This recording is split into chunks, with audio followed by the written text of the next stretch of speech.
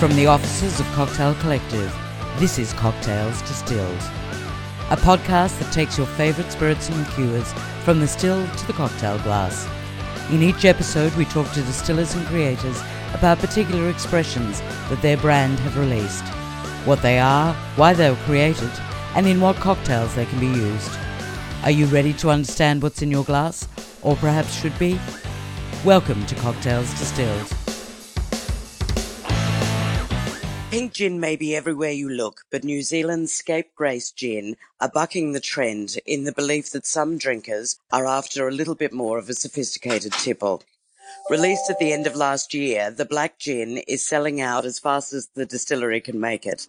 To discuss the gin and how you can use it, we talked to co-founder, marketing director Mark Neal and bar consultant Mikey Ball. Thanks for joining us, guys. Oh, you're welcome. Cheers, man. Thank you. Now, what is it that creates the black colour of the gin? Basically, we had a ton of requests from consumers, trade, distributors to do a flavoured gin. But the idea of doing, say, a raspberry, a grapefruit or a pink gin was never really an option at all. I think, personally, I don't think I'd be able to sleep at night with a colourful gin, which would be created. But from there, it just didn't really fit the ethos of the brand itself. So with this in mind, and after a couple of beverages, we decided to do a black gin. At that stage, it was purely an idea. We had no idea what it could be, etc. So, and the most obvious place to start was the colour itself. So basically, to create black, which is actually the absence of colour, you need the primary colours of red, yellow, purple, blue, and orange. So with this in mind, we brought in the big guns, which was Mikey Ball, who's on the other line with us as well, to collaborate with and to kind of bring the magic to life. So to answer your question, what creates the black colour? Basically, we knew that those colours would technically create a black liquid in some format once combined. So what we did is we found natural extracts that acted as a natural colour agent, but also carried a unique flavour profile itself, which would collectively kind of create that taste of black. So for red, we use aronia berry, which is quite a sweet chopped berry type thing. For yellow, we use pineapple extract, which gives quite a tropical element to it. For purple, we use kumara, which is our native sweet potato, which kind of brings an earthy tone to it. For blue, we use butterfly pea, which is obviously a flower, which brings the blue qualities to it. And then from there, we use saffron for the orange, which kind of gives it a bit of a savoury twist at the end. So you've got all the magic of sweet, tropical, earthy, floral through to savoury that's coming through, which is what we call, I guess, the taste of black, Tiff. So basically it came from the colour rather than the flavours. Yes, well, yeah, exactly. It was kind of a mixture of both. Like when we sort of come up with the idea around let's create the black, it was an idea of a colour, but then once we delved deeper into it and looked at what colour is, we kind of decided that colours can be flavours. Yeah. Did you consider it a gamble to be releasing something that was so darkly coloured? Not really at all. Like it didn't really cross our mind. From idea through to development execution, it just felt naturally right from the word go. Scapegrace is a brand. It's all about sort of exploring, uncharted territories. And we felt the concept, it fully did fit with our brand ethos. It had so many good layers of uniqueness, authenticity, and overall it just tasted like a dream. Yeah. Now, you've talked about the botanicals that go into the colour. How is it made, though? Yeah, so basically we use a version of our Scapegrace Classic, which is our kind of everyday gin at a sort of higher ABV. So that is a staple. It's pretty classically citrus, super smooth, 2 dominant botanicals, dried lemon, orange peel. And from here, each of the unique featured botanicals I mentioned earlier, the aronia berry, pineapple, the kumara, the butterfly pea and the saffron, they're all individually steeped at different times and then blended secondary as a compound. So from here, we have what we call, I guess, the magic, and which is fully the botanicals blended and balanced perfectly to produce, I guess, that unique black taste and colour. From there, we add the magic back into a slightly altered version of the classic gin, bringing the product to a desired ABV around about sort of 40.6. Yeah, the whole kind of process took sort of just over a year or so. It was super, super challenging, which I'm sure Mikey can vouch for. But, for certain stages to be like, shit, we need to push to get the black to a certain shade. We're like, shit, we need to push a bit more yellow. And, that would then turn the product green, but it would taste like pineapple, which isn't an overly bad thing. And then it just had so many layers to find that perfect balance of colors to get the unique blackness. So months, over a year of development, but we found, I guess, the perfect marriage with it now. Saffron is a particularly expensive ingredient and usually completely dominated by Fernet Branca, I believe. How difficult was it to get all of these elements together? Yeah, at the start, that was a real challenge. So, we've found good partners who can produce the botanicals for us. But the interesting thing is we actually never, it was funny, the first crack at the aronia, the pineapple, the kumara, the butterfly pea and saffron, we've never deviated away from those original ingredients, which is pretty crazy. The saffron, like when we started, the saffron nearly tripled in price within 3 months, and like that vulnerable. But we stayed to the original, I guess, master pilot that sample that was created and never deviated away from it. So we've got good supply now that we're catching up on demand and stuff. But some are a lot more expensive than others. It would have been easier to not go down the natural route or to find another substitute that wasn't a saffron, etc. But we just wanted to stick to that original pilot sample, which I think the first time we sat down with Mikey and that we all had a crack at it, we were like, let's not change that, and we just kind of stuck to that. Apparently the gin doesn't stay black for long once you add various mixes. Can you go into a bit more detail about how the mixes do change the colour? Yeah, for sure. So I suppose it's an acid reaction, long and short of it. The big thing here is we've got 2 ingredients in the flavour pack that Mark just mentioned, which are really high in something called anthocyanins, which are essentially, I suppose, the best way to describe them is the plant's defense mechanism. So once they're hit with will put themselves in different situations, they'll change a different color. So the two that we're using, obviously, butterfly blue pea, which is quite a well-known one, which turns itself quite bright blue, but also aronia. So aronia, if you were to juice aronia, you'd be doing it for a long time. But the juice itself comes out kind of like a black currant, but once hit with acid, any form of acid, whether it's citric, malic, tartaric, whatever, all differing, it will go almost straight black, almost like a dark purple. So those two kind of combined are actually, funnily enough, where our gin gets its major color change color change profile from. And then with the other colors along with that, the saffron kind of brings that extra red hue in, as well as the pineapple, which kind of drives a little yellow tinge. The cool thing here is, as you probably read, with the likes of things like tonic that are high in citric acid, you'll get quite a lot lighter, brighter red color to anything like soda water, which will give you almost a gray color. So anything that has the smallest amount of citric acid or acid in it will only give you a small reaction. I think one thing that I always try and point out is, as Mark's mentioned, we're looking to create a black gin. So the gin is based up of natural flavors that create black. So the color change wasn't necessarily, although it's been something that's very popular, and also it wasn't necessarily the plan to start with. So almost like a byproduct. Yeah, you got it. Now, you've talked a lot about the fact that all of these colours are coming from natural ingredients. How important is it to use only natural ingredients in a good gin?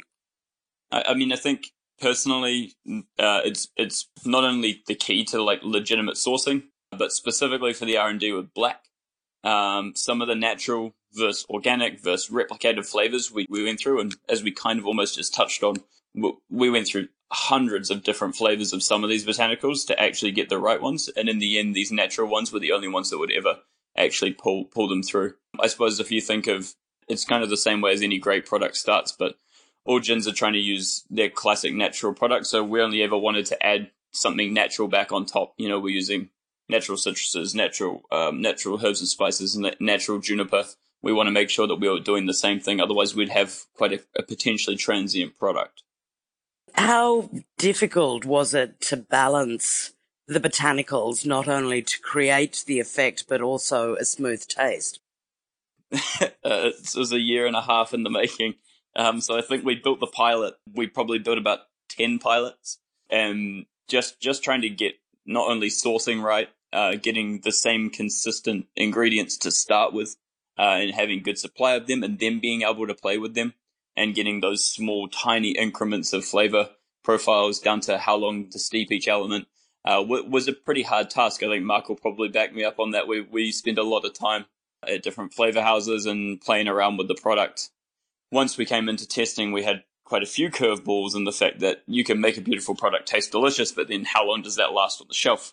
How long does that last in different temperatures, and how quickly do things bind? You can have something quite quickly take over, i.e. the pineapple is quite a strong flavor. So we had to think not only about how it tastes right now, but also how it will taste down the line too, because we're adding such crazy cool flavors. Yeah, I suppose if someone's holding a bottle for a year, will it taste the same as when it was first distilled?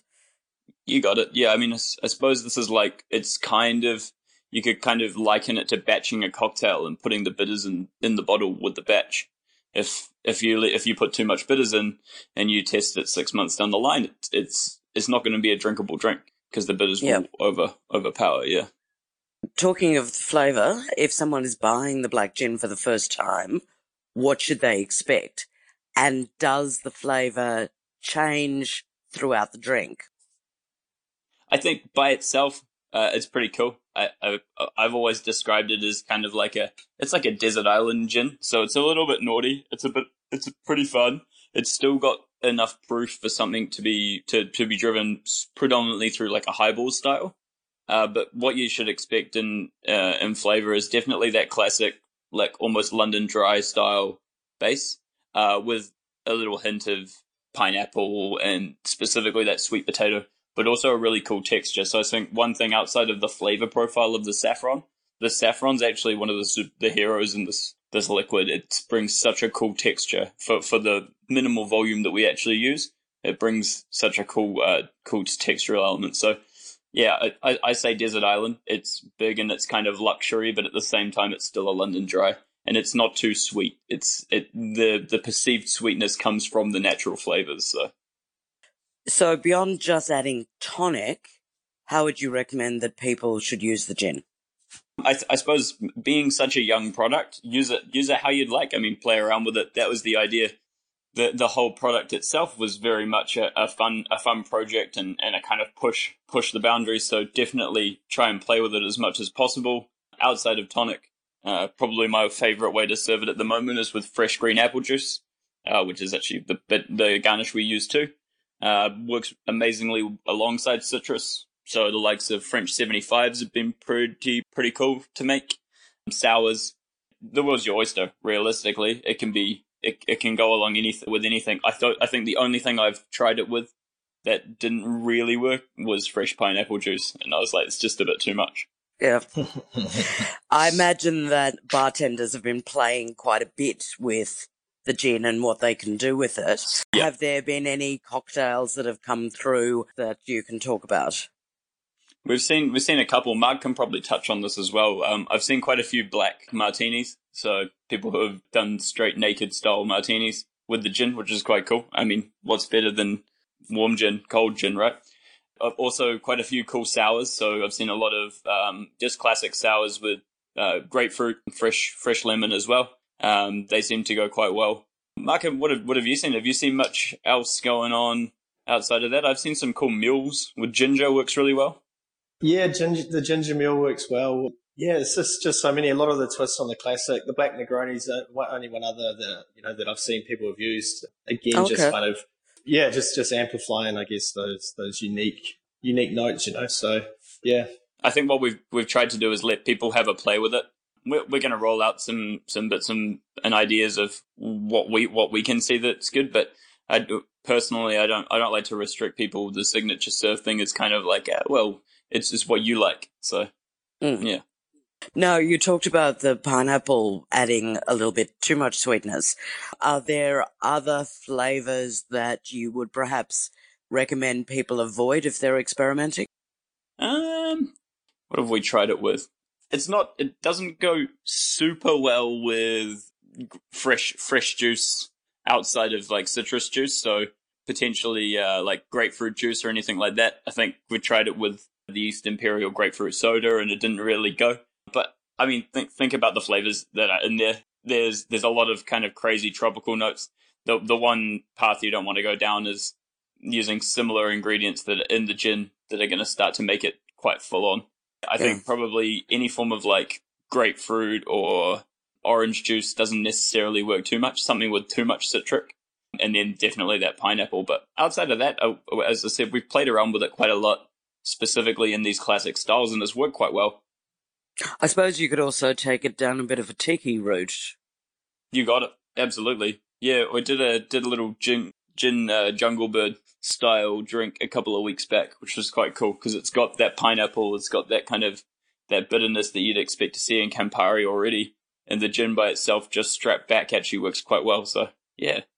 As we mentioned in the intro, the gin sold out really quickly when you first produced it.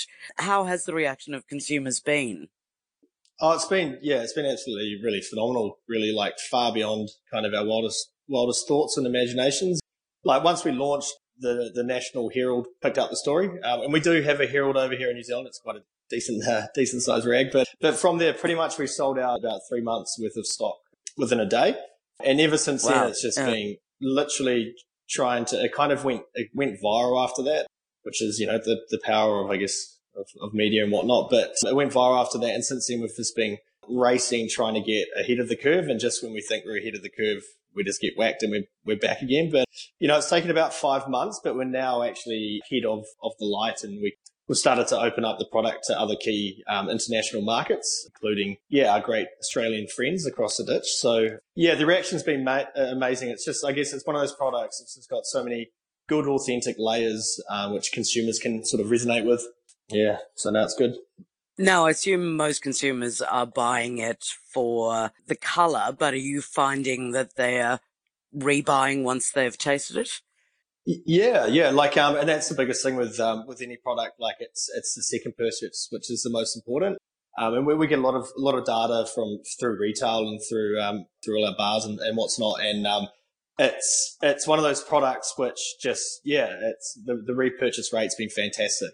It's definitely not a one-trick pony, and it's just been sort of the repurchase has been great. The brand itself has been around since about 2014. Am I correct in saying the black gin is the first time that you've dabbled in a little bit of, shall we call it, alchemy? Is that something that the brand is going to continue? Yes. Yeah, like, I guess since launching sort of just over 6 years ago, we've kind of focused on getting the brand, but more so its core products well established. So that's our classic silver, and also our Navy Strength, which picked up Best London Dried Gin in London last year. So we've kind of focused on these two core products in our 38 international markets we're trading in. So key to get those foundations and sort of build the product before we jump into innovation. But now we've kind of 6 years old, and which is kind of quite old. We're starting to sort of really dabble in some exciting slices of innovation. So we've got quite a bit on the horizon, within gin, but also looking to dabble within sort of other categories and whatnot. But yeah, for sure. I think now the foundations are set. We've got some very, very exciting things over the next 12 months and beyond about to come out. Gin has been steadily riding a wave of popularity. Where does the category go from here, to your mind, and how does it stay relevant? Good question. So yeah, absolutely. I guess no doubt, gin's been had a sizzling resurgence for sort of 5-10 years, different stages in different countries that we've noticed around the world. There's also no doubt that the category is getting bloody busy in different markets at different stages. But I think, for the category to kind of keep its relevance, I think smart innovation is going to be key. So, producing products which actually have a purpose and they fit with that brand purpose, as opposed to just kind of bringing something out to see if it sticks. So I think smart innovation. I think quality is absolutely critical. So continuing to kind of produce products which are the best you can kind of physically put out into the market, and not ensure you're not cutting corners just to make that sort of quick buck. And maybe finally sort of, maintaining kind of a strong level of sort of authenticity, with every touch point, from product to brand, just ensuring every move that you kind of made has a positive impact, on the industry, versus a negative. Let's talk about food pairings. With so many flavours within the black gin, if you were going to have nibbles with it, what would you be looking towards? Yeah, so I currently work in a restaurant. We actually play around with it quite a bit. We actually use it for we do some little treats at the end of the night, which are little gummy bears. So they're actually black gin gummy bears. Oh, really? As kind of sweets, which is pretty cool. So they become part of the meal. But I guess to answer your question, we use it in kind of a champagne style drink to start with, which comes alongside our snacks. So it works really well alongside rich elements, so truffle and cream and that kind of thing, mushrooms, anything kind of big and green and gamey. But it's still not too full on to help cut through something a little bit brighter and fresher. So salmon sashimi and that kind of thing works super well. Anything kind of cured is really good too. Okay. Because it's got that brightness and that tropical sweetness. It's got a really nice kind of breaking down quality. So it's really cool. Super versatile on the whole. We've served it just as a shot or a taster before, alongside even funnily enough, like a coconut style dessert, and it works really well as well. Now that you're catching up with demand within New Zealand, what are your plans for expanding the black gin globally? Yeah, good question. Most importantly, products are just starting to sort of hit Australia now. In terms of other markets outside of Australia, we're sort of about a month away from the UK, launching over there. So we've got our first order on the water over there. The US is not far away, and then a handful of sort of key markets within the Europe as well. So yeah, starting to dabble it out into the big old world. So looking forward to seeing how it goes out there. And has the reaction from buyers overseas been as phenomenal as it has been locally for you? Yeah, absolutely. So Australia was the first export market, I guess. We sent some product in December, and it sold out within 3 weeks. And we've just sent another shipment over to Aussie, which is arriving probably as we're talking. So yeah, first signs, Australia's been amazing. Other export markets that received it first before that was throughout Europe. Denmark, again, they've gone through their first allocation. The UK is going to be a pretty exciting one. So we've got quite a lot of stock going over there, which is about to land now. And so it'll be interesting how that goes. But, overall, the feedback has been like it has here. It's just one of those products, the minute that we sort of had it, you put it in front of a consumer, put it in front of trade or distributor, you get that same reaction, which I think is kind of a bit of hopefully going to be a global reaction, yeah. Are you ready for the possible demand? Yeah, we are now. So we've definitely got the foundations right in terms of all the raw ingredients, all our bottles. We've had to put quite a bit of investment around producing the product in larger quantities. There's a certain steeping process, which is sort of a minimum of sort of 10 days, which you can't speed up, but we're definitely kind of increasing the opportunity of scale and whatnot. All right. Well, look, thank you for speaking to us. So thank you, Mark, and thank you, Mikey. If people want more information on Scapegrace, they can go to your website, scapegracedistillery.com. Thank you both. Thank you very much. Cheers, Tiff. And we'd like to thank you for listening to this episode of Cocktails Distilled. Be sure to visit cocktailcollective.com.au to access the show notes. And if you like what you've heard, we'd love you to subscribe, rate, and give a review on iTunes. Until next time, cheers.